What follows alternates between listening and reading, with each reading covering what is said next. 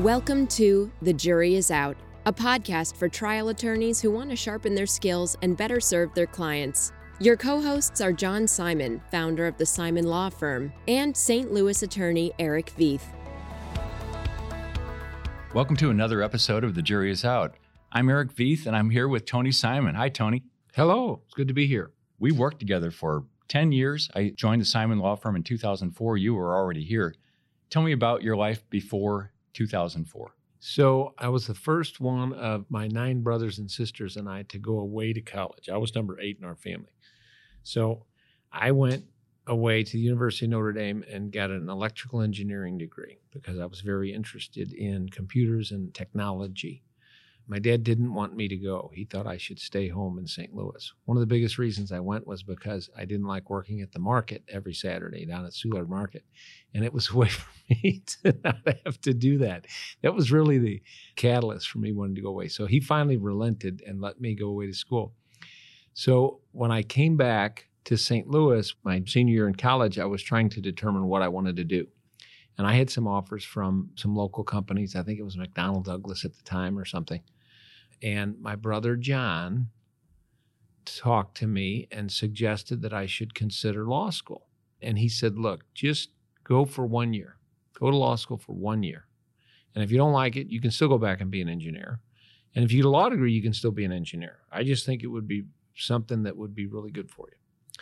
And so he was the one that suggested I go to law school. So I went to law school and I really enjoyed it. I enjoyed the classwork. It was quite a bit different from engineering, where there's always a right answer, a correct answer. And so I went to law school, did pretty well, and I graduated and started working at Thompson Coburn. It was Thompson Mitchell at the time.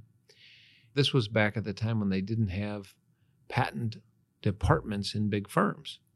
And everybody I ran into, because I had an engineering degree, said, how come you're not a patent attorney? And I had given it some thought, but I was working doing commercial litigation and admiralty litigation of all things. So there's 2 specialties recognized in law, admiralty and patent law. I was doing admiralty law at the time, defending barge line companies here in St. Louis. They operate on the Mississippi. So I did that for 5 years. I then I wanted to become a patent attorney. So I went to a small boutique patent firm in Clayton, spent 7 years there. Became a patent attorney and was doing IP litigation, patent litigation, trademark litigation. And my patent firm had grown to 19 lawyers. And we merged back into Thompson Coburn, my old law firm. So they came and I was back at the same firm that I was at before, but now we became part of their patent department, patent trademark department. In 2003, my brother John called me and wanted me to come over and start a department here at the Simon Law Firm doing contingency fee, intellectual property, and commercial litigation, business litigation. And so I did. So I came over in 2003, started that practice. I was one of the few attorneys at that time. There was probably 1 or 2 law firms that did contingency fee, patent, and trademark litigation. And I've been here ever since. So I guess it's 18 years. You have quite a few things that fall under your umbrella that I might call business law. You do intellectual property, you do key tom actions, and I think you said malpractice. Yeah, legal malpractice. Antitrust. Yes. Tell me about your financial model. Do you try to do these under contingent fees? The only thing I really won't do is hourly work. When I came over here, part of the reason I wanted to come over was I did have clients who couldn't afford to hire me, who had substantive good cases. But from a standpoint of budget and for their business, it just wasn't worthwhile moving forward. So one of the things I decided when I came over here, I took John's model, which was personal injury and product liability cases on a contingent fee, and I applied it to commercial litigation and IP litigation, IP intellectual property litigation. And one of the things I always try to insist on is that my interests and my client's interests are fully aligned. And that's worked out well for me. My goal is to maximize my client's recovery as quickly as possible and for both of us to benefit from that. So I won't do hourly. I do mostly contingency fee, which means if you don't win, I don't collect. I do sometimes hybrid approaches where it'll be a flat fee and a bonus if we have success. And I've done that when I've actually represented some defendants. I'm not always the plaintiff. And then I have other situations where we work out an arrangement where the client can budget. So they can pay me a set amount of money over a given time period at regular intervals, because businesses have to deal with cash flow. And so they can pay me monthly, quarterly, every 6 months when the case is done, but they'll pay me a certain amount and they know exactly what it's going to cost them. And that's a benefit to businesses. I have clients that come to me because they like that. They know exactly what they're going to spend, not only from the standpoint of budgeting, but also from the standpoint of, is it worth pursuing this litigation? Sometimes hourly firms will say, well, we'll budget $500,000, but we could go over that. I tell them, look, here's what I'll handle the case for, X amount of dollars. That's exactly what it'll cost you. And then they can decide, okay, do I want to invest that money in this case, and is it beneficial to my business? How common is that among attorneys who handle intellectual property for plaintiffs? For plaintiffs, they're becoming more common. There was a time where they weren't common at all. They're becoming more and more, but it depends on the firm. Most larger firms that have a steady stream of hourly clients do not want that type of risk, because I'm taking a risk when I take a case. If I take 5 cases and I win 2 or 3 and I lose 1 or 2, I've invested a lot of time and out-of-pocket expense on those cases. So the big firms, multinational or all over the country have offices, tend to not like those contingency fee cases. And I work with them from time to time on those kind of cases. They like to bring me in and we work together because of my expertise in that area. There seems to be, from my perspective, a division between the intellectual property attorneys who actually get into the courtroom and those who don't. How does that break down? In intellectual property, so you have patent, trademarks, copyrights, trade secrets are all under the umbrella of intellectual property. There's just like the breakdown between litigators and corporate lawyers. Corporate lawyers will form companies, draft contracts, draft license agreements, those kind of things.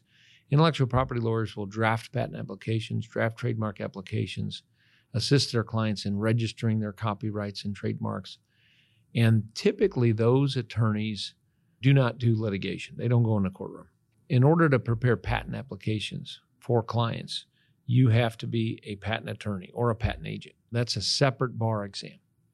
To litigate patents in federal court, you do not have to be a patent attorney. Now, I'm both. I'm a patent attorney. I'm a registered patent attorney, but I don't draft patent applications anymore. There was a time that I did. Now I focus exclusively on the litigation. So there really is a separation between we call patent prosecutors, people that file patent applications, and patent litigators. On your bio at the Simon Law Firm, it mentions that you have sued some of the largest companies in the world, Google, Yahoo, Microsoft. Do you tend to lean towards certain kinds of intellectual property disputes that would involve these sorts of companies? I think what I tend to do is most of my cases are the David and Goliath scenario. They're the little guy, the little gal who has an invention or a small company and has a trademark, and the big company comes along and just wants to take the intellectual property away. And I represent the little guy most of the time. And so the reason I go up against those companies are, in my experience, those are the companies that think they can do whatever they want because they know they've got lots of money and lots of lawyers, and it's going to be difficult for their opponent to hire somebody who's going to be willing to take their case, or they can't afford an attorney. So that's probably the biggest reason that those are the types of companies. What advice would you consider most important to offer to a young attorney today? Get as much experience in what you want to do as quickly as possible in your career.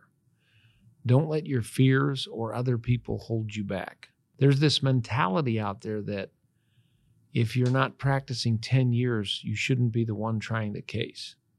I disagree with that wholeheartedly. Just like anything else in life, the way you get better and become an expert in doing what you do and becoming comfortable in doing what you do is to do it. And lawyers that think they can't take depositions, or they can't get in a courtroom and argue motions, or they can't try a case, are only hurting themselves. And sometimes because of financial reasons, you get put into that situation. You need to pay off your student loans. So you get a job at a big firm where you're the 10th person in line. But even in that situation, I was in that situation. I had student loans and I had to work at a big firm. And I was at a firm that was like that. There was 5 lawyers above me on a case, and so I got very little responsibility.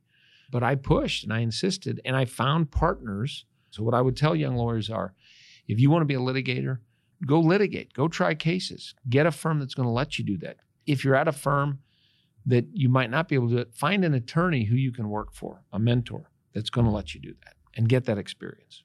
What is the thing you most like about being an attorney? I think there's a few things. One is, as I said before, the autonomy. I know that I can tomorrow, if I wanted to, go start my own law firm. I don't have to rely on someone else. Now, here practicing with my brother, I wouldn't leave. But in the event something came along, if something happened, I could always start my own law firm and do my own thing wherever I wanted to do it. The other thing, too, is I think it just gives you a different perspective on how to think as an attorney. And that's why I liked law school. Coming from engineering, the answer was 4.637, 4 significant digits. And if you didn't have that exactly right, you were wrong. And that's not life, for the most part. When I went to law school, there was no exact answer. There was, well, you can argue this and you can argue that, and there's all these issues. And you think, well, here's the right reason we should do this. And then somebody tells you some things you hadn't thought about. And it starts to change your mind and makes you think about things a different way. And I like thinking about that as an attorney, and I like working with other lawyers. In the practice of law, I guess this would be the third thing I like about it. It's a challenge because for the most part, you have an adversary. In litigation, you have somebody on the other side who's trying to win and make you lose. And that makes you stay on your toes, and it makes things interesting, and it makes you want to beat them, as opposed to just coming in and cranking out something over and over and over again. That's why I don't draft patent applications anymore. It was like sit down and spend 80 hours drafting a patent application with nobody there to fight. Now, one of the downsides of that, of course, is you lose sometimes and you start to second guess yourself. And the other thing is you never stop thinking about your cases. Sometimes I envy people that go to work, and when they're done at work, they come home and they don't have to think about work. I lay in bed at night thinking about my cases. I wake up in the morning thinking about them. Everything I do, I'm thinking about my clients and my cases. It seems like there's also this problem with diminishing returns where you rethink your case. You're stirring the pot all the time, and less is falling out. Less and less good stuff is occurring to you as you think about your case. But once in a while it does. It's really bothersome to me to know that there might be another thing out there. Yeah, and some of those things, though, Eric, happen because of that adversarial relationship, right? I mean, some of those things, especially at trial. John always told me trying a case is like going down the river in a canoe standing up. And that's the thing that surprises me the most. Really good trial lawyers adapt and pivot and change because things happen at trial. A witness might say something that you didn't expect. The lawyer might take a strategy that you now see an opening that you can exploit. And that's what I mean about that adversary relationship and why I love it. But that's something where you have to be able to adapt, and you have to always be thinking about your cases. I tell my children all the time during the pandemic, and I started working from home, and they'd say, "Oh, you're not going to work today?" And I say, "I'm working all the time. 100% of the time. I'm working in my mind all the time on my cases." Let's talk about antitrust. I know you had a big case back in, I'm guessing, 2008 up in Boston. Yes. So let me just talk generally about antitrust. So in the United States, based on our Constitution, we're a free market system. And typically we want companies to drive the market, supply and demand, right? Well, there are times where companies get so powerful that they can do things that are unfair and actually hurt not only consumers, but hurt competition. And when you take away the competition, you now don't have a free market, right? Today, think about Facebook, think about Amazon, think about the control they have of the market, Google on search engines. They exercise enormous amounts of control. So in an antitrust case, the reason an expert is so important is because you're talking about how particular conduct impacts the free market system and the economy. And so you need an economist who can be able to do that. And then typically you have another expert who's going to focus on the particular harm to your client. But you need somebody that can come in and walk through the entire story. But in that particular case, it was another David and Goliath story. And I represented a small company that repaired big storage units. So at the time, this was back in the day where the IRS and banks stored all their data on, they looked like VCR tapes, but they were on tape. And there was a robotic system that was made by a big company called Storage Tech that would change out those tapes as people needed to call up things. You know, it's not like the hard drives of today and the servers where we can just instantly receive something. You needed to take out a tape and put in the right tape and find the right tape. Well, that company had a system where they would have a warranty on those multi-million-dollar machines. And when the warranty wore out, they tried to push you to buy a new one and spend another $5 or $10 million. Well, my client started repairing them and maintaining them in competition with the manufacturer. They would charge $1 million for a warranty or for maintaining it, and he would charge $150,000. He was charging 10 times less than they were. The bigger thing was the way the defendant got the companies to buy a new big $10 million system was they said, well, look, we're going to have to charge you $2 million a year to maintain this. So in 2-3 years, you're going to pay for a new system, and the new one will be under warranty for 5 years, so you won't have that cost. And so he was able to maintain them and repair them and keep these things going, and he started to cut into their business. So they sue him in Boston. He's a St. Louis company, and they sue him out in Boston for copyright infringement and a violation of the Digital Millennium Copyright Act. And their theory was that by accessing the error codes in the machine and using them to fix the machine that the customer owned, he was violating their copyrights because they had a copyright on the error data that came out of the machine.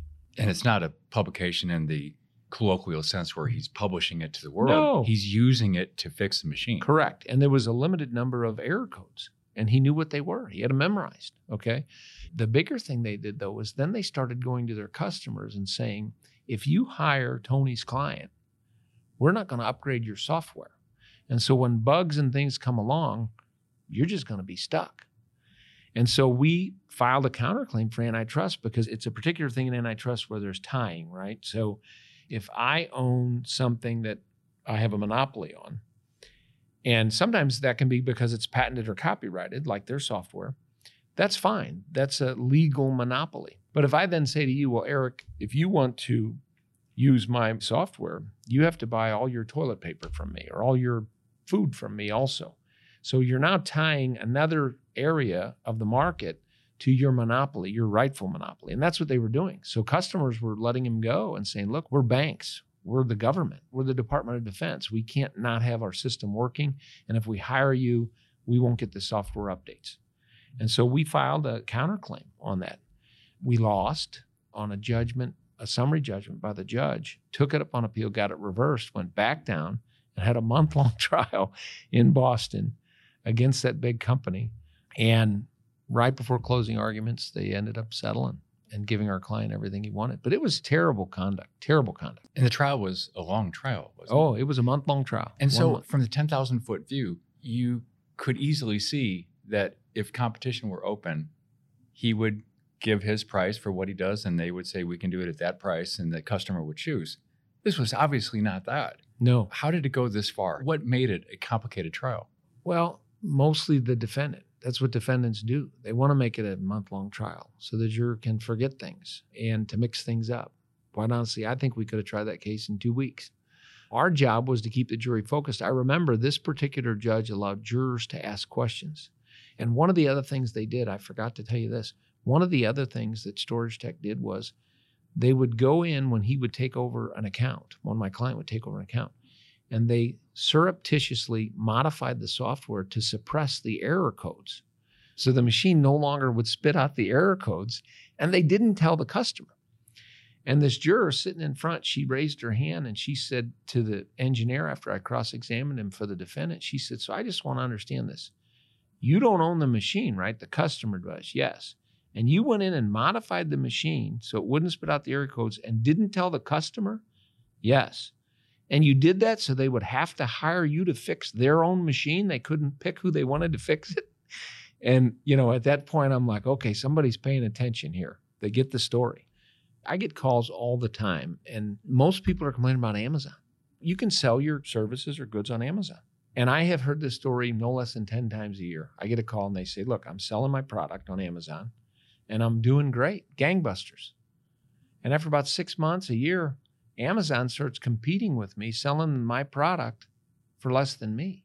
And they put theirs up on top when somebody searches for my product. Are they both manufactured by the same place, or is Amazon going off? Amazon goes off and manufactures it from somewhere else. Sometimes they'll go buy it from his supplier. They have insights into a lot of that because of where it's shipped from and that kind of thing. I mean, Amazon is clearly a monopoly, okay, for online sales. I think they certainly have market power. There are some competing sites, but most of the time these are small businesses. They think they're doing really good going on Amazon, and Amazon uses it as a subterfuge. This is what I'm told, to take away their business, and they go out of business. That situation needs to be corrected. I just subscribed to Matt Stoller's blog. I don't know if you're familiar with it. It's called Go. It's an antitrust blog. And he had an article this week, Anti-Monopoly Midterm Election Candidates Begin to Emerge. And he's giving a bunch of quotes where antitrust is becoming kind of a thing out in the popular world. Where has it been? Everybody who pays an internet bill to, one of the few providers you can take it from, compare that to what people pay in Europe. They pay basically a fourth as much and they get 5 times the speed. How do they do that? Right. He said it's bipartisan. Democratic candidate Tom Nelson said it's crucial to fight corporate power on antitrust. J.D. Vance in Ohio called Jeff Bezos and Google members of the ruling class. There's people starting to make noise about this. And I'm just wondering, how prevalent is this? It's hard to get to that level where you're going against an Amazon or a Google? Yeah, and you have to have the wherewithal. I mean, they're going to hire 2 law firms, big law firms, and they're going to have 10, 20 lawyers on it. And they're going to try to wear you down. Now, you have to have a particular strategy and tactic to handle that and to counter that. But your point about the internet, it's just like your electricity, your water company, your county water. It's a monopoly, but the government regulates it, right? Why that hasn't happened with the internet, I don't know. If your electric company could charge whatever they wanted, it would be through the roof, and they would do it because that's their goal, right, to maximize their profits. But they're a regulated industry. And the big danger right now of the Amazon and Googles are, you think Amazon is an online seller, an online retailer. Not. They make most of their money on cloud services, on Amazon Web Services. You think Google's a search engine? No, they're going to start making cars and self-driving cars. I mean, the whole reason Google gave away their Android operating system is so they could monitor everything that everybody using a Samsung phone is doing. They don't charge. I had a patent case against Samsung, and I was going to bring Google into it, and Google said, we don't make any money off of it. We just give it away for free, and I knew why they wanted to give it away for free, because they want that information and they're using that information to expand into lots of areas. I mean, they're not limited as people think. Would you be willing to put on your legislator hat and suggest how that could be done, or what people are suggesting as far as how to restrain those competitive abuses? One of the things is you have to have recourse, right? There has to be some recourse for a seller on Amazon, some recourse.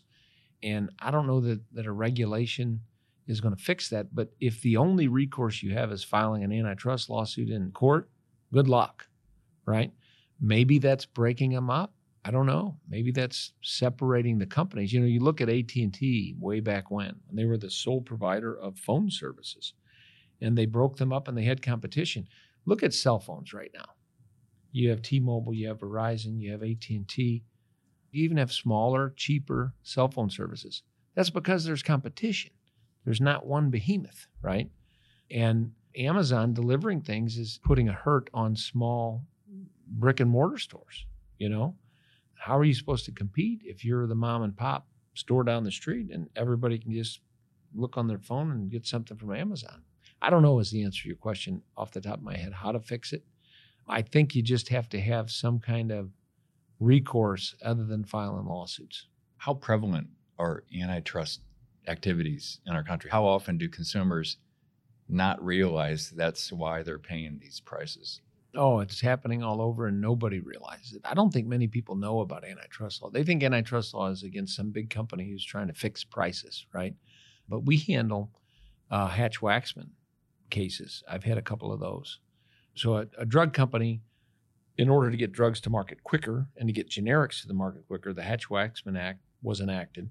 And it basically said if a pharmaceutical company has a patent on their product and a generic thinks they can get around the patent, they can file for their own license under the FDA to sell the drug. And that constitutes an act of patent infringement. And then you have a litigation before they ever go to market where the judge can determine if there's infringement or not, or if the patent's invalid or not. But for a long time, those cases would be settled where the pharmaceutical company would just come in and say, "We'll tell you what, we'll just settle with you and you don't get into our market." And so then that's where the antitrust law started to develop around that. And there's some very strict regulations that have been enacted because the whole goal was to get generics on the market quicker, right? And at the same time, pharmaceutical companies want to be rewarded for their research, and I understand that. But if all they have to do is buy off the generic manufacturers, you talk about margins, profit margins, aspirin 10 cents. I mean, you can make a pill for 3 cents and they sell it for $200, right? A pill. It's crazy.